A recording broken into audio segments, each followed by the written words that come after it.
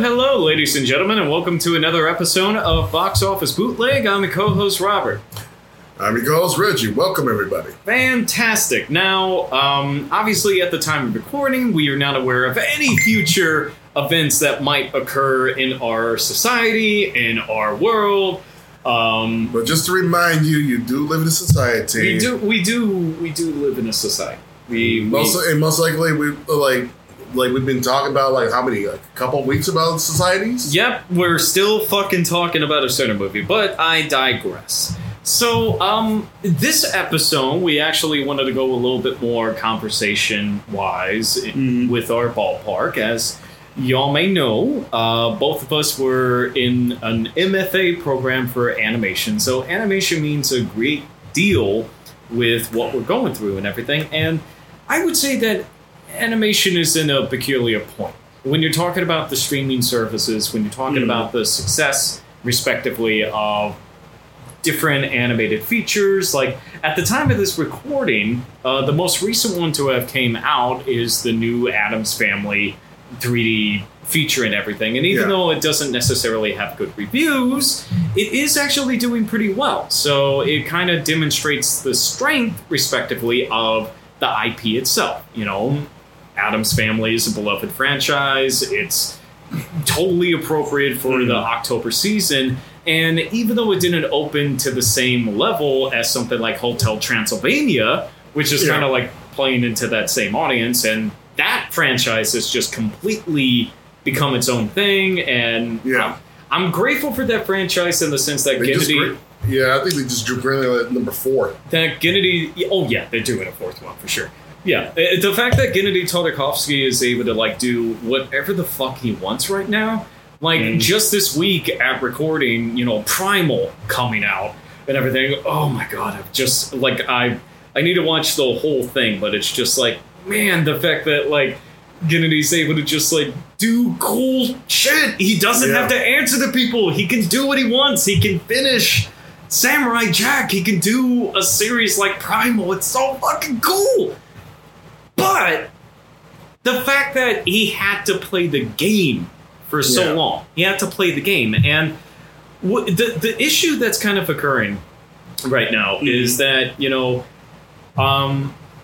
original animated films are not doing that great right now unless they're associated with Disney or actually just this year in general with animated films. I mean, even the sequels aren't really working outside of Disney and Pixar, and of course television and streaming services are trying to scramble just to be able to figure out what they want to be able to do.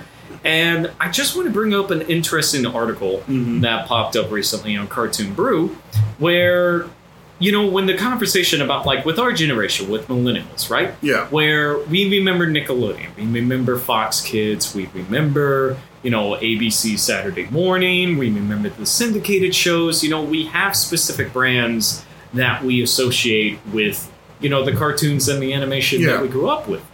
An interesting thing, though, a recent study through Brand Love did a study, respectively, to see what kids directly associate with, what they're more into, respectively, to be able to get their content and what brand they have the highest opinion of. And what's interesting is that amongst streaming services, how they're able to acquire content, YouTube is not only at the top, it is at the top across the board. Not even for branded content, not even for kids content, but just video content, period, is what they consider the highest. And Netflix is pretty close underwards, but the things that we associated for the longest time, like Nickelodeon, Disney Channel, and stuff like that, Nicktoons, Cartoon Network, they're not even close. They're not even close to the top. Well, I mean, what do you expect? It's you talking to millennials that, when you talk about childhood, your childhood was you're growing up. You have limitations of where you can get your cartoons. So sometimes some kids can only get the PBS show. So you got your Arthur and I don't know, Sesame Street. Sesame Street, like, and all that stuff. And remember, Sesame Street now, like, a couple days ago, Time Warner or Warner Media, whatever the fuck it's called, readjusted the agreement that HBO had with Sesame Street to where all of the content for Sesame Street is moving over to HBO Max. So 6 months after the premiere of a Sesame Street episode, it's still going to be on PBS.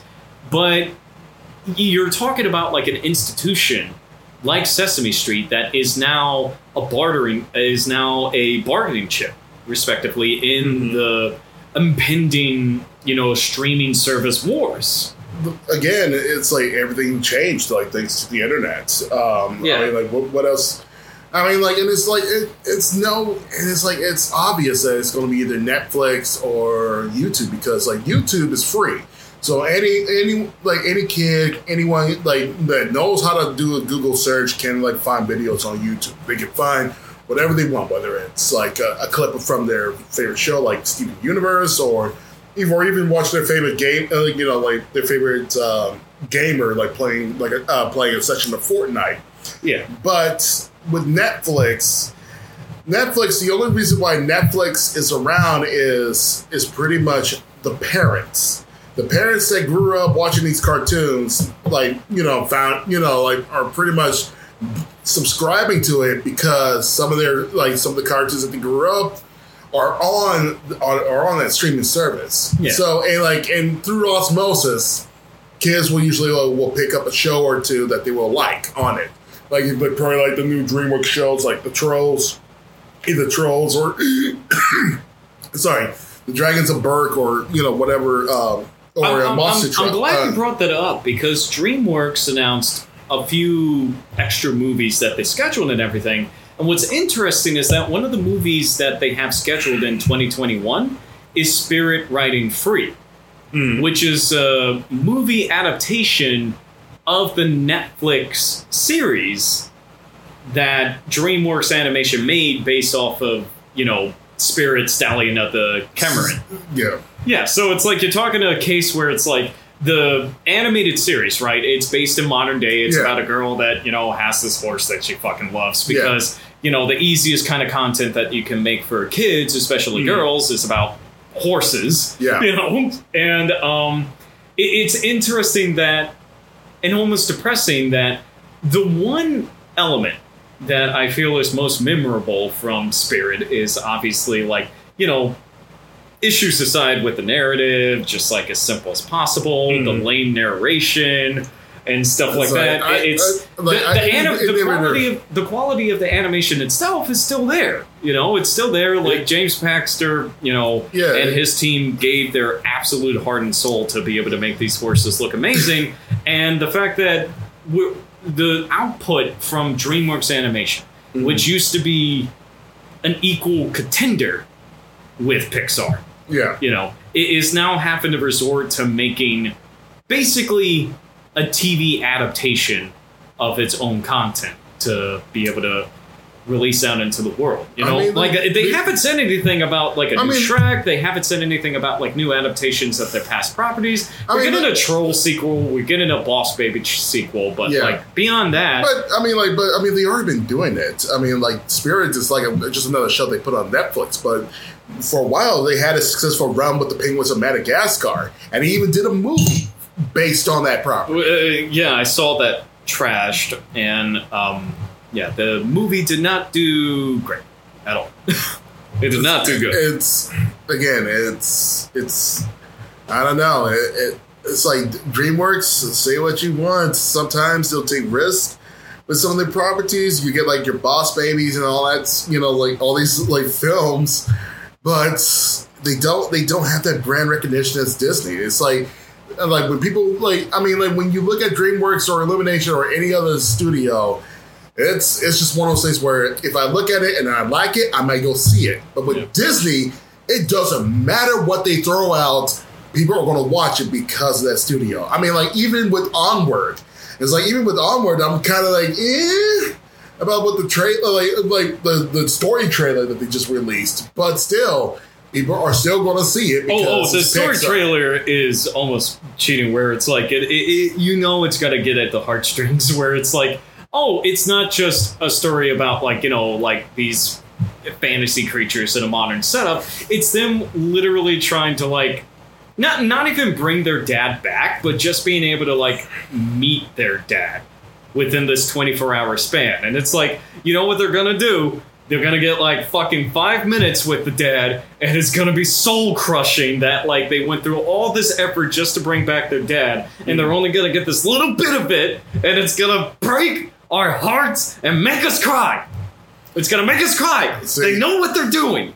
Yeah, they're very manipulative. Yeah, and it's just, I mean, I'm looking at the lineup of movies because this year a big thing is that a lot of the animation sequels, right, where it's like we're so straining for original, IPs and American animated features. Yeah. None of them are performing to scale, respectively. Like, DreamWorks Animation had a lot of hope for Abominable, to be able to break out. And it's going to make its money back, of course. It's going to make its money back. It's co-produced in China. It's a co-production, Chinese co-production, which is a whole other thing. We're not going to get into it. That's a whole episode. South Park. We're not getting into it. It's like, okay. We're not getting into it. All I was to say is, if you want to see a Biden critique, watch South Park. Fuck. Yeah. Oh Moving on. God. Moving on. We're not getting into it. But, so it's like, the original features haven't been doing well unless they have that type of, like, foreign agreement. That's all we're going to fucking say about it. But even the sequels have been underperforming. You either have a circumstance, respectively, like, Secret Life of Pets, like, yeah, it didn't make as much as the first one. It still made out with $430 million. It's Illumination. They keep their budgets low. It still made money. Obviously, they were hoping it would be like, one of the most successful international releases of all time. But it underperformed.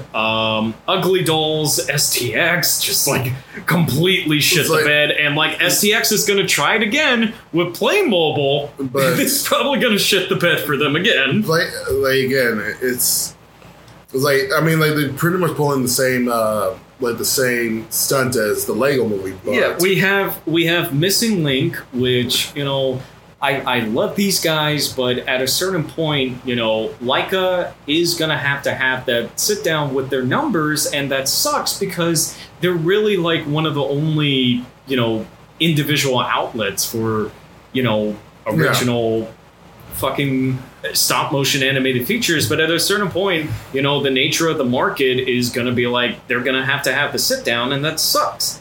Going before that, Wonder Park, Paramount Animation, hoping to do something, but they literally released a movie that didn't even have a director, listed in the credits, right?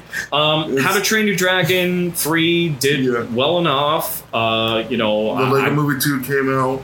Lego Movie 2, that's one where it might have actually lost money, just because of like how much it underperformed. Part of it is like Warner Brothers' fault with the timing of the releases, because like had they not released 2 Lego movies within the last year with the Ninjago and Lego Batman, No, it was 2007. Yeah, it was Lego Batman 2017 and then Django. Yeah, like it was like February 17 and 18. Yeah. And then you had that hiatus because they really screwed up with the Django. We'll see a big issue with Lego Movie 2 is that its international numbers were garbage.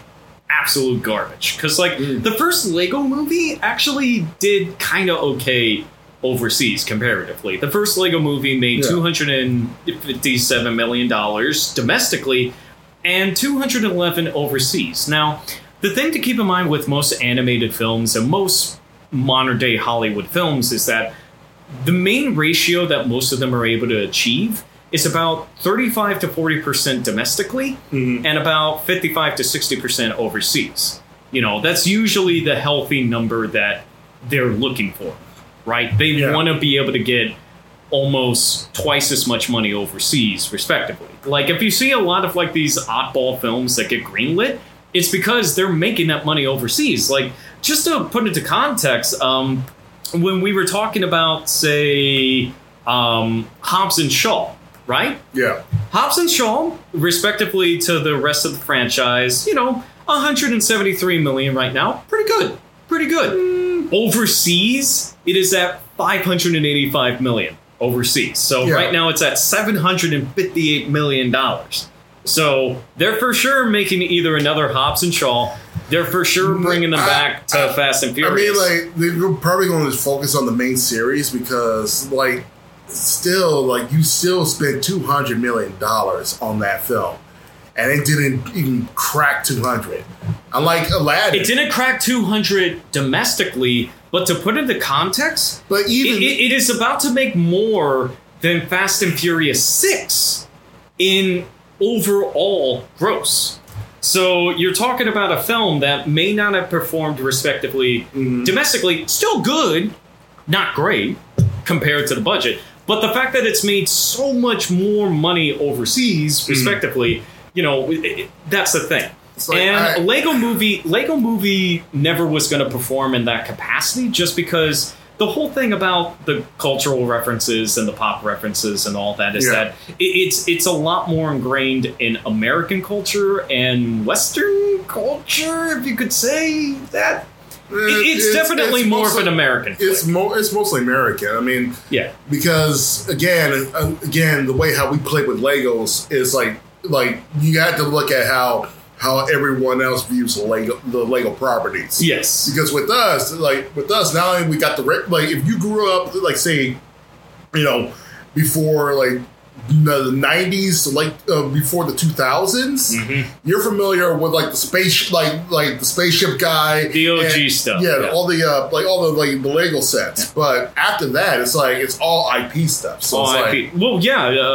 All the IP stuff is what allowed Lego, like, Lego was on the verge of bankruptcy, but then all of a sudden Lego Star Wars came out, and then Lego Harry Potter, and then the video games came out, so but the fact that, like, Warner Brothers didn't have the international market to fall on with something like Lego Movies, so it's a lot more of a bigger hit on the studio with something like that. So it'll be interesting to see with Warner Brothers Animation, where their next one is going to be, Scoob is going to be the, 3D animated Scooby-Doo that's going to have... Scooby-Doo is going to do well.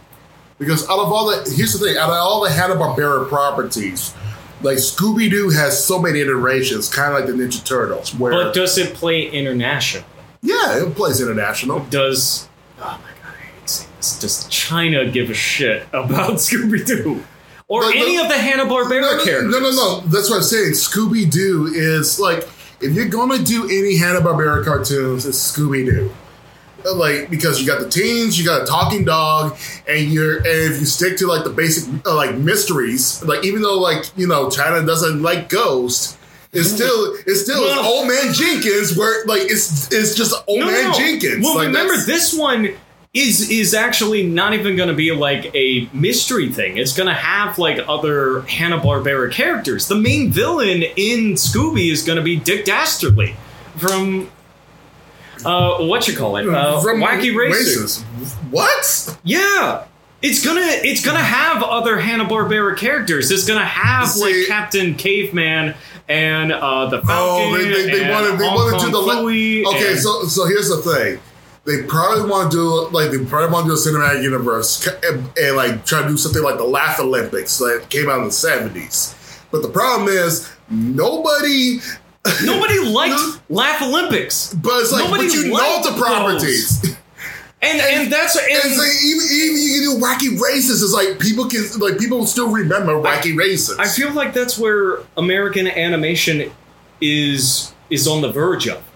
We're almost at that point where American animation is in that like awkward mid 80s kind of point where it's like the only things that are going to be able to be great. The only things that are greenlit right now, unless they're thrown to the wolves, are either shit based on IPs Or unless you're Disney Pixar, right? If you're Disney Pixar, you can do original content because now you have this like new massive important streaming service that you need to launch. But you have the backing to be able to do something like that in the first place.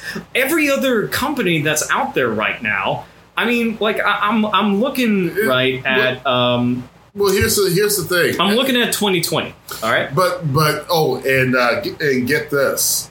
It's like there may be some hiccups like in the upcoming years because there's a loophole in the Copyright Act where the writers can reclaim copyrights of books or scripts. Ooh, so Stephen King can reclaim rights to Cujo and sell it to any other studio. And Who Framed Roger Rabbit? The book is going to go back to the author or his estates, and like anyone can do it.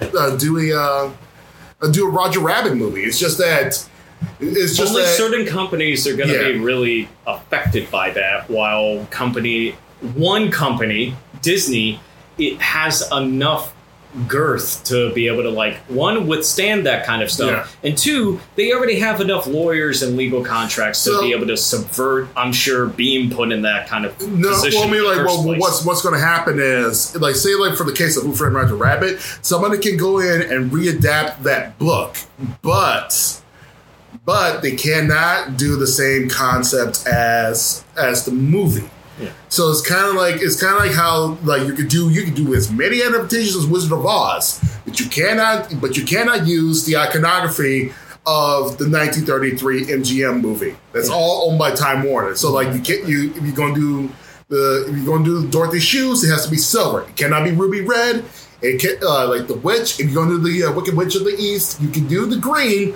But it even with Oz the Great and Powerful, they have to pick a certain shade of green that's not even close to the Wicked Witch in the movie. It's just, but the fact that American animation has had to rely so heavily on recognizable IPs, recognizable stories, where just looking at the content that's coming ahead, right?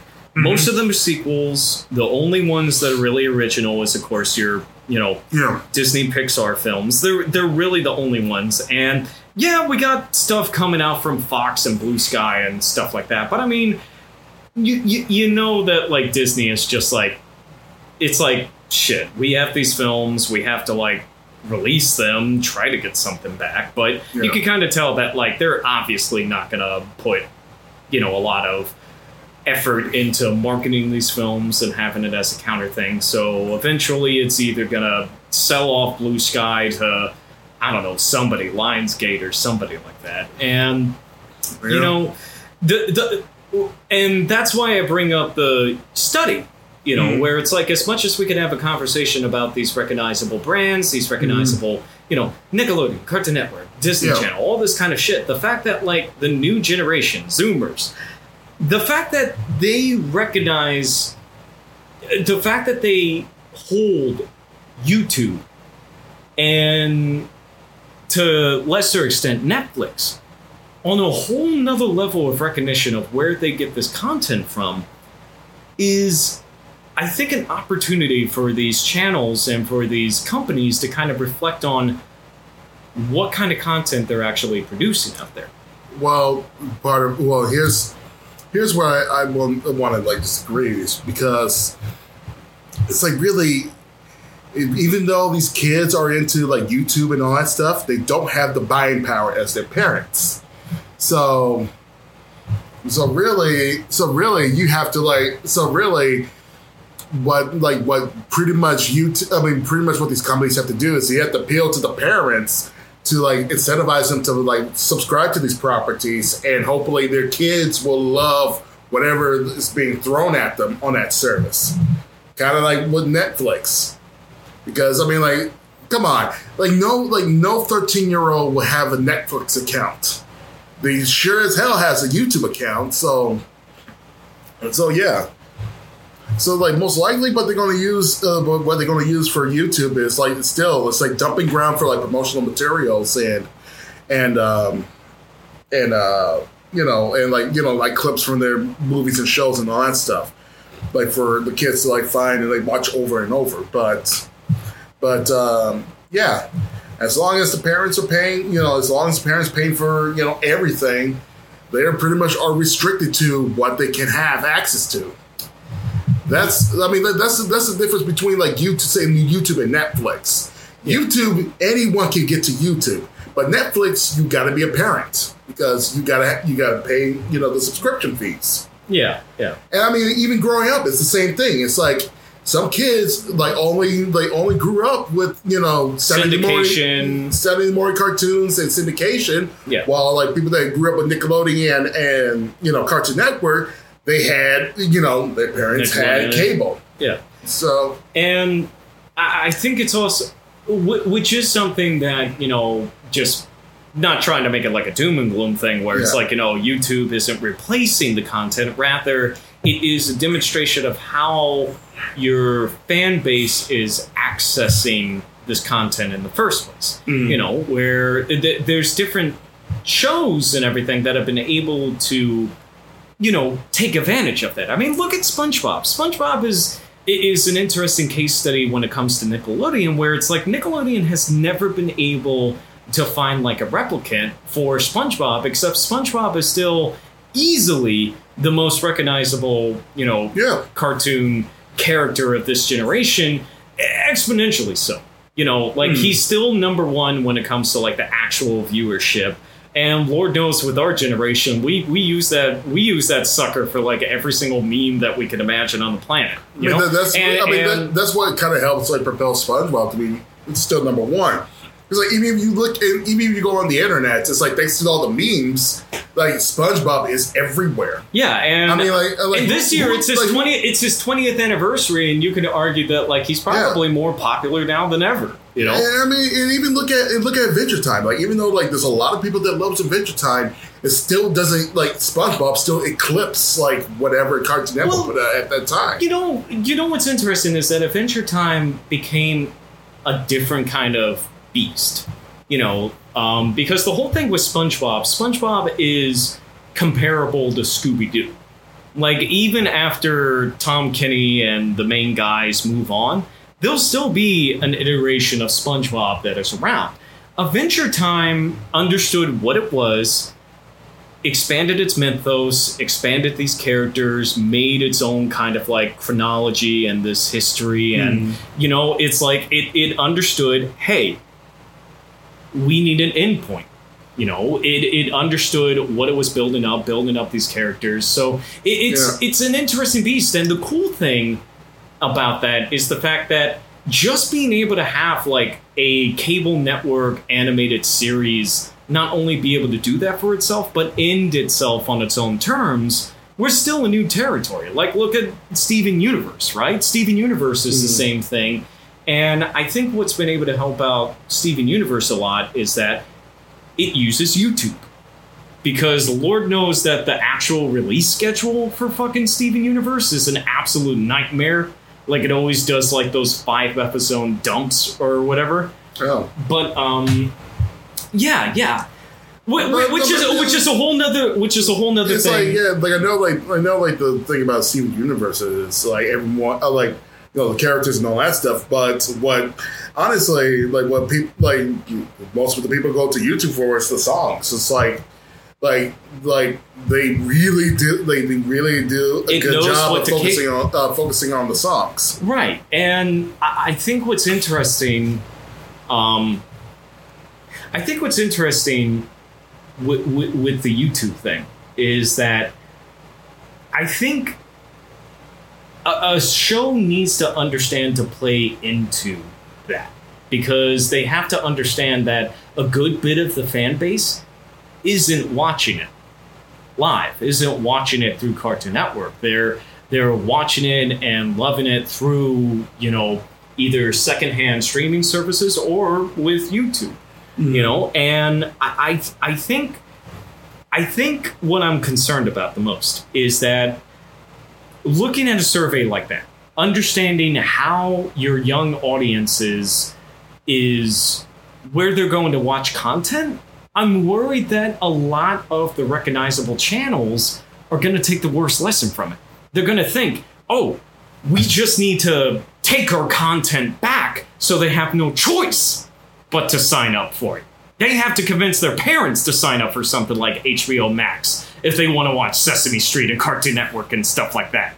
You know? Yeah. Or Nickelodeon is going to be like, oh, we're going to take it back. We're going to take it back. And it's like, no, guys. You're going to make so much more if you allow this content to be able to be more accessible. And with animation, especially American animation, it's like you only have so many.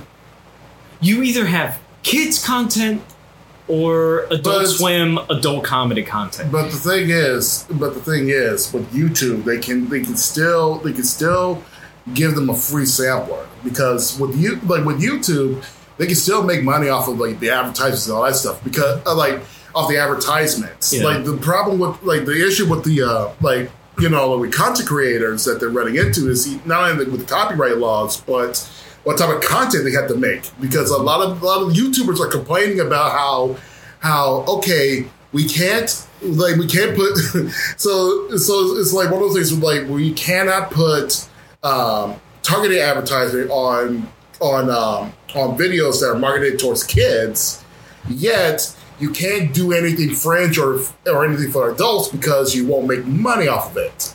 So well, see, and that's what initially. That's the interesting thing with YouTube, just because YouTube has been around long enough where it's like, see, they're becoming a cable service. YouTube used to be considered like it used to be considered like a potential spot for, new animated content. Like they thought it. Where it's like, because originally all the Newgrounds people moseyed over to YouTube, right? And a lot of them were able to find really great success. You're talking about, Psychic Pebbles, you're talking about Egoraptor, you're talking about even like the really French meme stuff, like, salad fingers, Charlie the Unicorn. Yeah, we originally thought that YouTube was going to be like, an alternative platform, except what happened is that the way that YouTube monetizes content is that it doesn't work at all with animation, where it's like you can't have a channel that can only be able to release so much content, and there's no incentive. Again, it's just one of those things where, like, even when YouTube came about, it's like it was one of those things where when he started opening up the partner program. And when I was reading, when they started opening up the partnering program, I was looking at it and saying, okay, you need to have this amount of videos with this amount of views on it. So pretty much you have to be. It doesn't work with animation. You have to be your own broadcaster, and it was never going. You would have been a YouTube partner. If you're being an animator, unless you were superhuman. Yeah, a superhuman, or and even then, it's like a lot of the Newgrounds stuff that you mentioned were all viral hits. What else? And a lot of those guys tried to keep doing animated content. Except what sucks is that fucking 2/3 of them have just gone on to a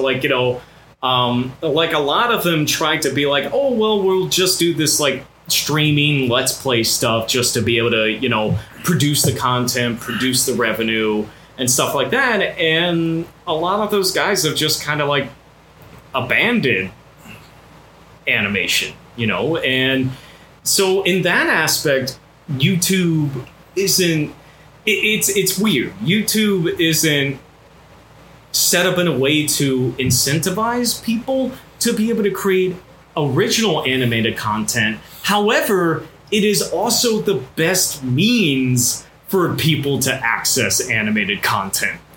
Again, which is it's bizarre. It's like you would think that it would be the best place to be able to release, but new alternative animated content, except, no. Here's the thing. It's all about numbers. It's a numbers game. It's like you have to keep not just numbers, but how many videos you're able to pump out. Well, that's what I'm saying. It's both. It's both. Well, I mean, again, that's what I'm saying. Yeah. It's like I was saying, how many videos can you produce? Yeah. And just by animation alone, you would never get that. That's why with this new iteration of YouTube, it's going to favor mostly the studios because everyone goes to see all the content, and they're willing to give away free shit, free shit, knowing that if the kids like it, the parents can subscribe to it.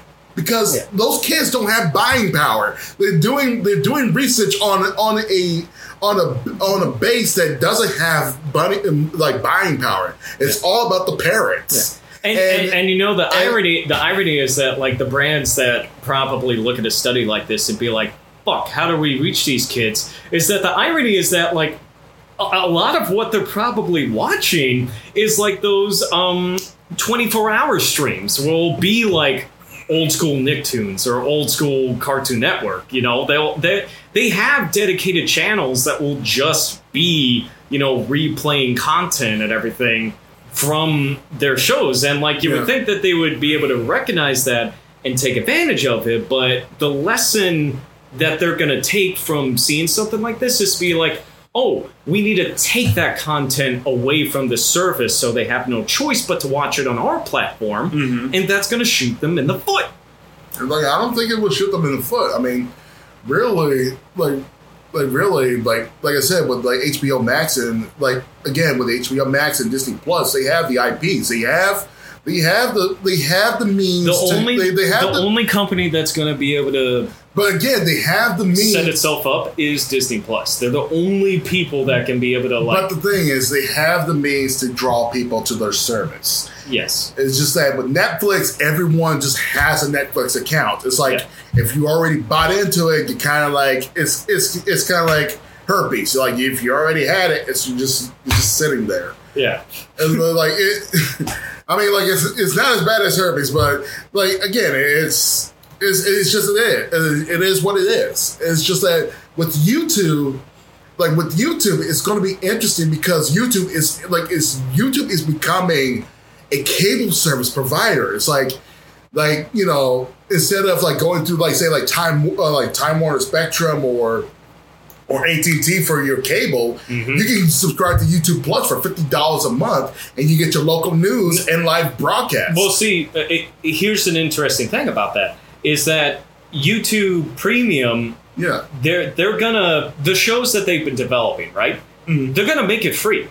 They've decided to just make those episodes available for people because they realize we can't put a gate on content on a service that is as big as it is explicitly because it is accessible content. It's the whole crazy thing, right? Where, a big aspect with YouTube, too, right? YouTube is also the primary service for Generation Z with music. More than Spotify, more than iTunes, more than any other music service, the main way that Generation Z listens to music is through YouTube.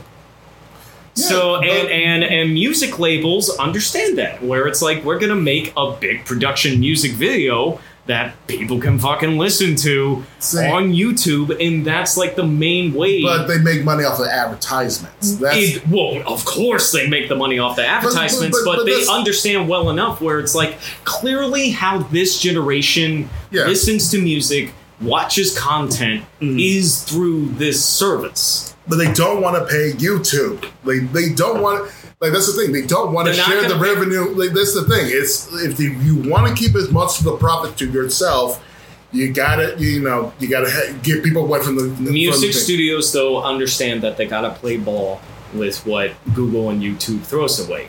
While what I'm saying is the music industry was already fucked. Fucked because they didn't get the shit together with iTunes. Mm-hmm. iTunes fucked them over. Napster opened up a whole can of worms.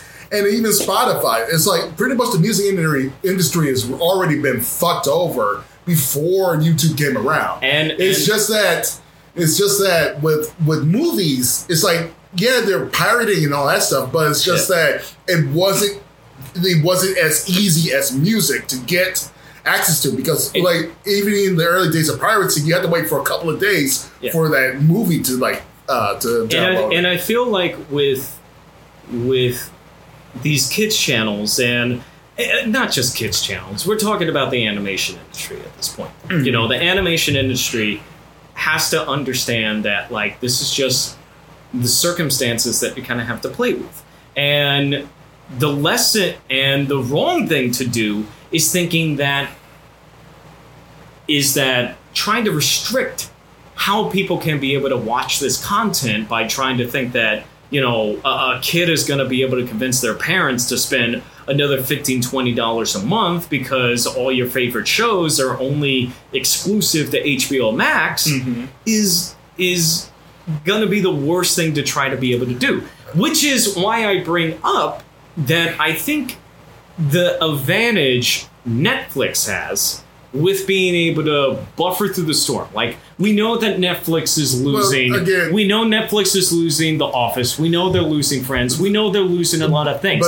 However, the fact that the one actual service that is so far ahead of everybody else with kids animated content is Netflix is something that Netflix needs to recognize, where it's like, you know what, if the parents aren't going to watch us because they can't just be able to have The Office on the background, you know what, their kids are going to watch all this other shit. But the thing is, but again, it's one of those things is the kids don't have the buying power or the say.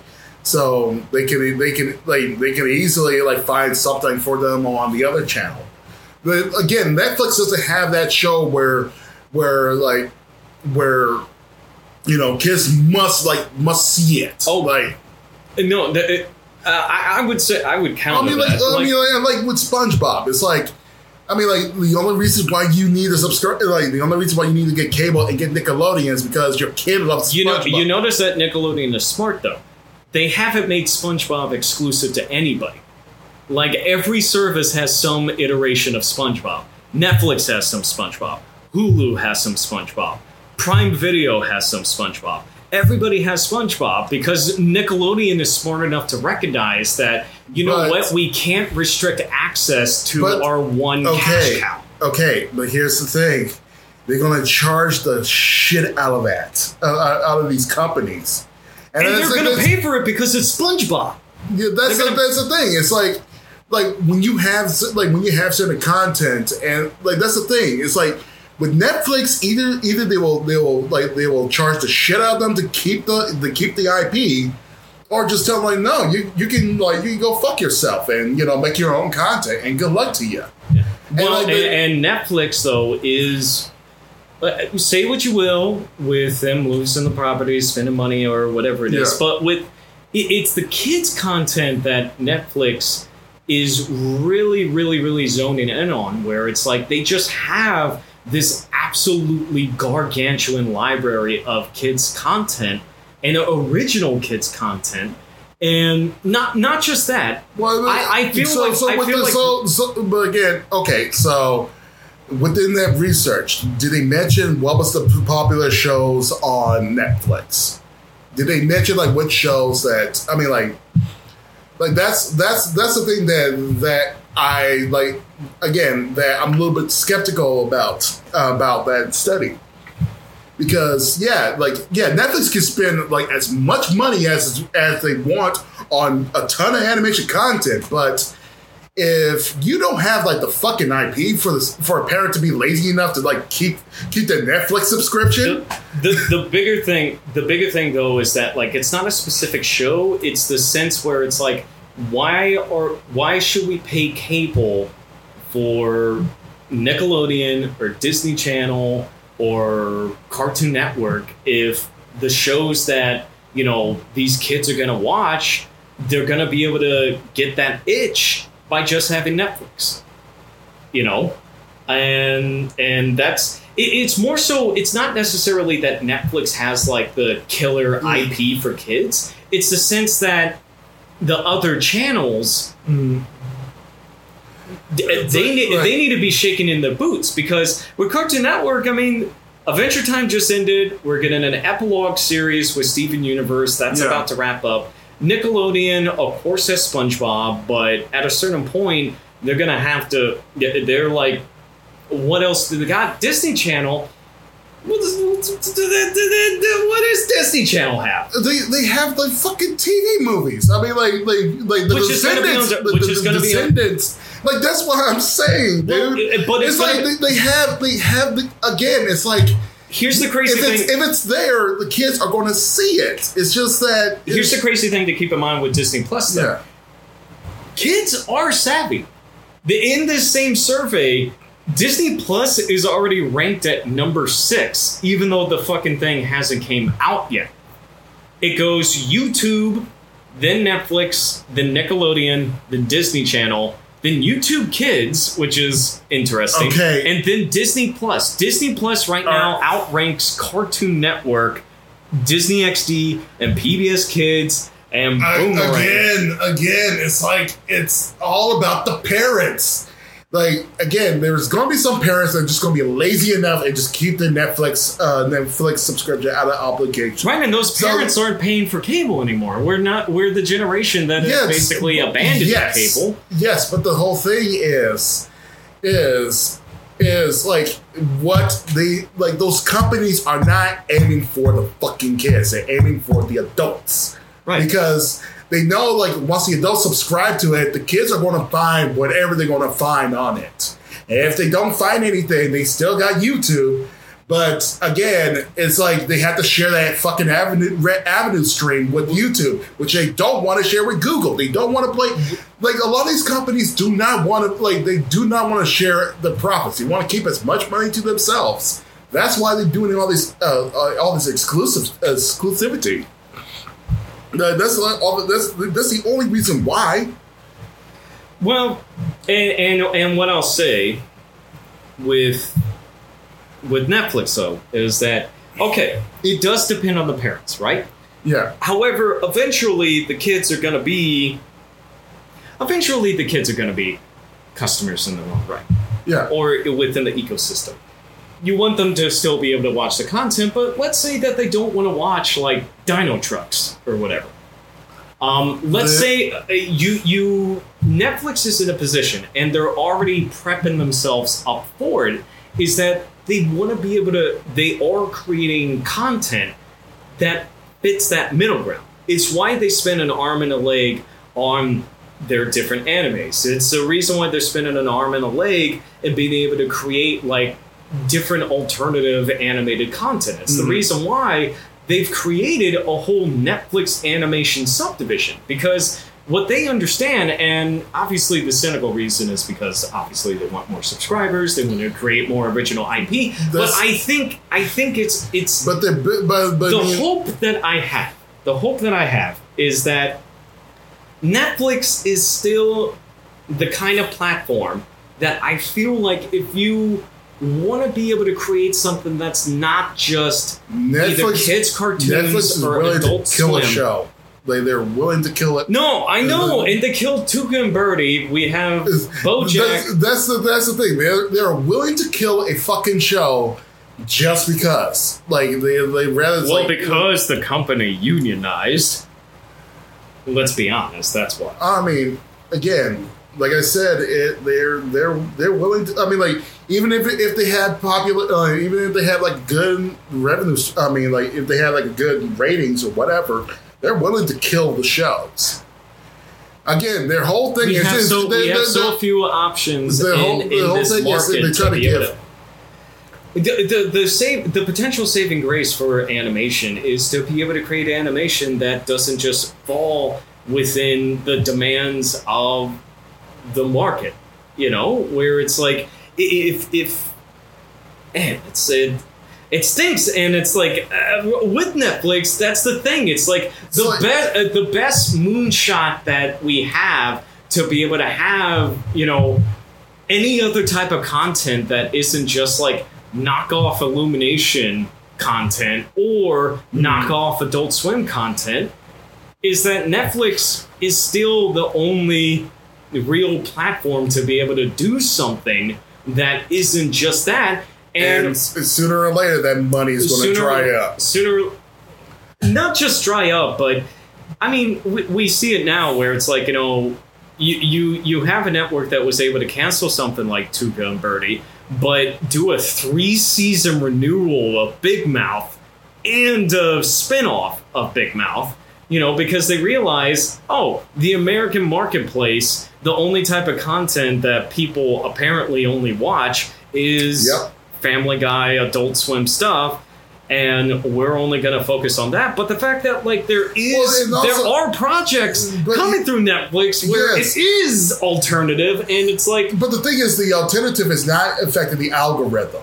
They using again, like say they with Google, they all use the algorithm. So, I mean, like think about like their first original content, like how they made House of Cards. Yeah, they looked at their streaming service. They noticed people watched Kevin Spacey films. They noticed that they watched political films, and they noticed that they loved David Fincher films. And they made a package deal out of it. Yeah, and and I don't know. What do you think? What do you think it's gonna be able to take?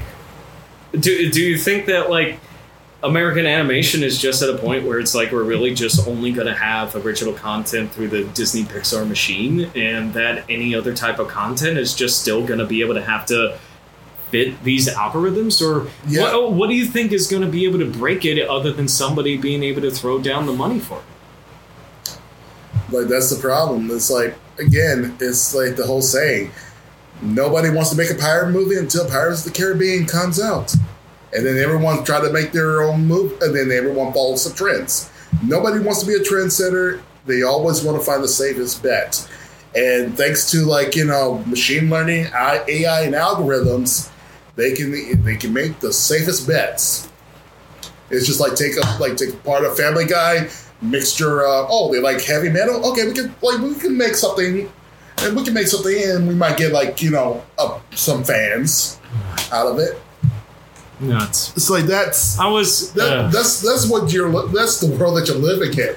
It's like unless again, it's like, and if you want to see any unique animation, you got to go to shorts or overseas. Yeah, you got to go overseas. You got to do anime or what they're doing with. I mean, even anime. France anime. Again, anime. Anime falls like is big enough where it falls into that same eye rolling when people think of animation. It's like, it's like Disney. No, it's adult, so it's like anime, right? And it's like, no, it's just like See, that's the thing. It's like you can't mention Japanese animation anymore because anime now is what stinks is that Netflix is still like the only platform where we can have like actual like Netflix is the only one doing something like Castlevania where it's like, it's a Western animation that is also like mature and action, you know, it's not like, and it's actually designed well. The characters don't look like garbage. Yeah. You know, but like again, they have actual artists doing it. But if you're a hardcore anime fan, you subscribe to Crunchyroll.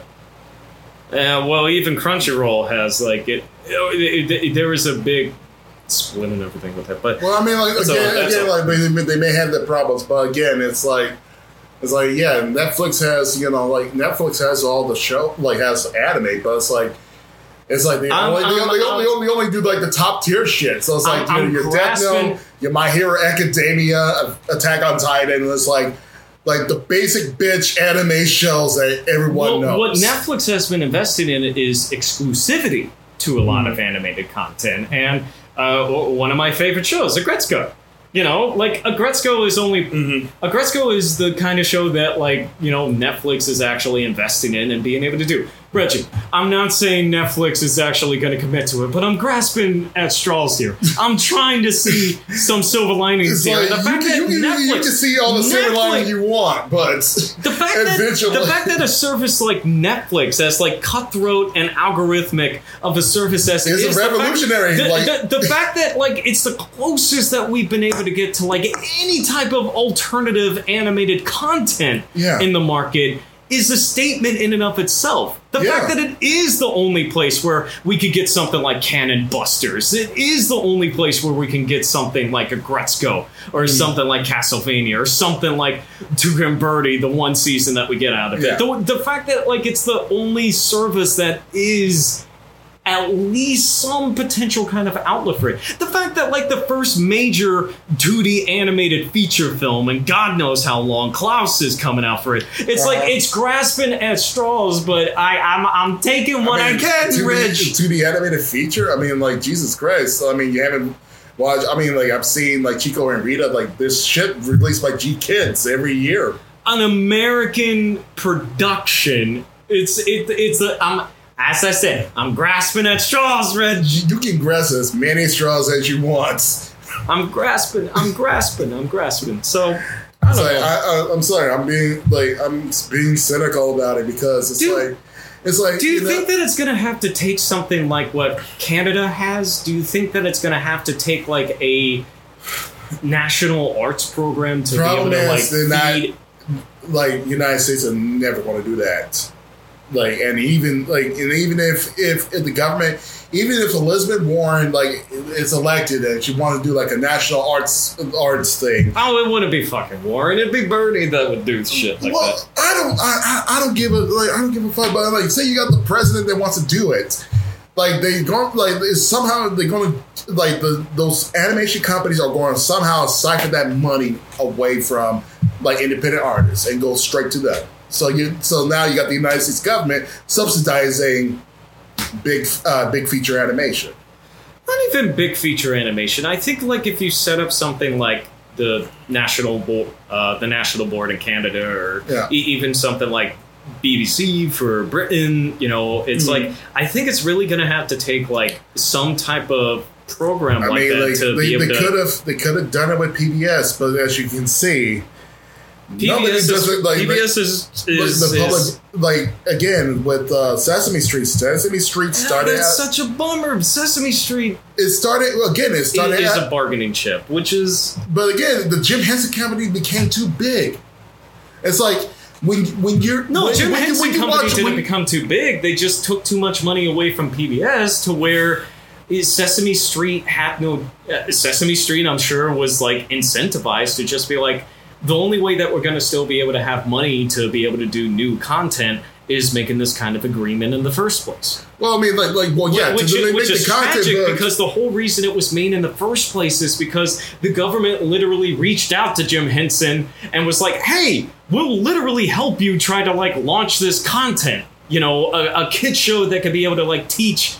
Good morals and values to kids and everything. You know, the fact that there was a society like that. Again, it's like, well, I mean, like, you have PBS, and, like, again, none of the money, like, they do give grants, but not enough. And it's like, and to reach the masses, like, you know, like a lot of these other animation shows have, it will take money. So, I'm sorry. Independently produced projects are not going to have the means to market it. It's going to have to be some type of like national patronage kind of program to be able to, you know, have like a sustainable model for being able to expand the medium in America. I mean, I have not seen any animators taking advantage of Patreon. I've seen nothing but YouTubers. Like just a bunch of bloggers, like vloggers and like video essayists, like, you know, making Well, that's the big bummer is that, like, you know, and obviously the time that we've been out here, we know the talent that's out there, and the fact that there hasn't been the closest that we have is something like Leica, where you have Phil Knight, the guy behind Nike, he basically foots the bill for that company. Where it's like, I think with Coraline and maybe something like Paranorman was actually able to like make a profit, but for all intents and purposes, the Leica movies don't make money.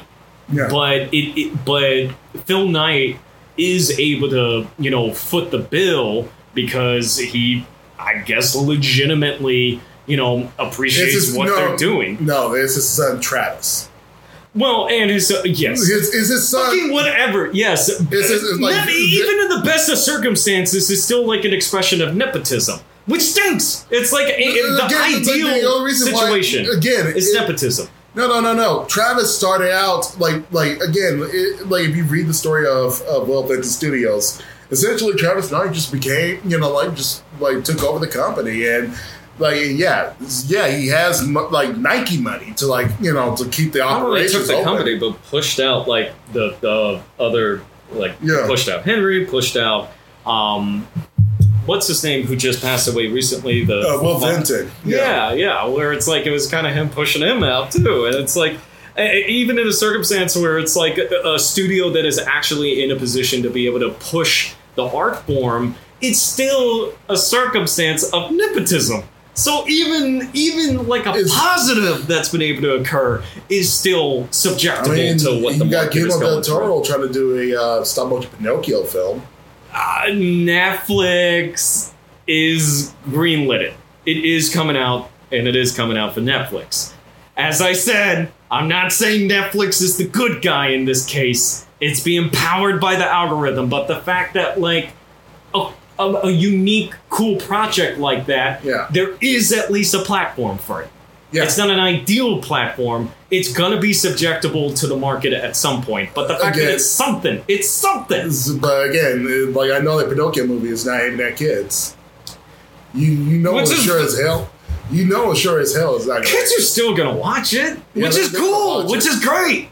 It's like give an outlet to something like that, and like YouTube, and we can make it an ending note for the episode is that like YouTube at least as long as it doesn't lead you to denying the Holocaust or some shit, at least it can be able to lead you to oh wow, I can watch something like this. Like for example, Angels. It didn't lead people to neo-Nazis. It's just that. People knew how to game the system. Once you figure out how the pattern works, you can tailor your content to feed into that algorithm. To literally feed into neo-Nazis. Yes. Again, that's the only way. That's the only reason why all these people are showing up is when the recommendations are actually able to work out. There's actually a lot of films that the only way you can be able to watch them is on YouTube. You can be able to watch the work print version of The Thief and the Cobbler on YouTube. You can be able to watch Angel's Egg. Angel's Egg is this film that was created by the director of Ghost in the Shell, and it was designed by the guy who did the designs for Final Fantasy. I don't want to butcher his name, but that distinctive, watercolor style and everything. It was a film the two of them made in 1988. It's this very methodical, beautiful, gorgeous film, and the only way that you could be able to watch it is on YouTube. And a lot of this stuff, a lot of this fringe, a lot of Frank Meyer's films. Yeah, all of his films are on YouTube. You can watch his Alice in Wonderland on YouTube. Yeah, you can watch anything that you want on YouTube. You know where to look. Yeah, and that's the thing. It's YouTube, and the thing is, YouTube doesn't care. YouTube doesn't care. As long as they can make money off the advertisements of those videos, you can upload as much as you want. Yeah. It's just that thanks to people bitching about how like there's neo-Nazis and like why am I or the weird daddy yes papa videos or even like the unboxing or even you get those targeting ads unboxing videos. An encouraging thing though is that like the study does indicate where it's like the immediate assumption would be like, oh, it is those videos that like why these kids are giving it a thumbs up, but no. The fact that YouTube Kids is pretty far down the totem pole means that no, the kids that we're talking about the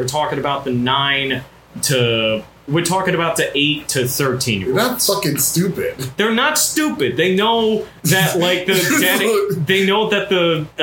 daddy five finger shit or the frozen Spider-Man jump massacre honestly, jump rope videos. They're smart enough to know not to watch that content. No. It's just that it's boring. It's like if they want to watch any fringe stuff, they watch like stuff that people like talk about creepypasta. If it's still if like some of those kids. Well, yeah, like the SPC stuff and everything. Like a friend of mine's kid is really into that, and it's actually really kind of cool stuff. Where it's like it's a whole choose your own adventure kind of thing, and the fact that like YouTube can still be an interesting platform for content despite all the issues that it has. It's an interesting platform, but again, it's like again,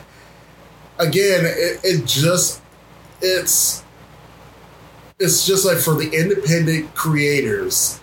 If there's for the independent creators, like there's got to be enough incentives for them to upload original content, and the market is just not designed to be able to make an incentive for it.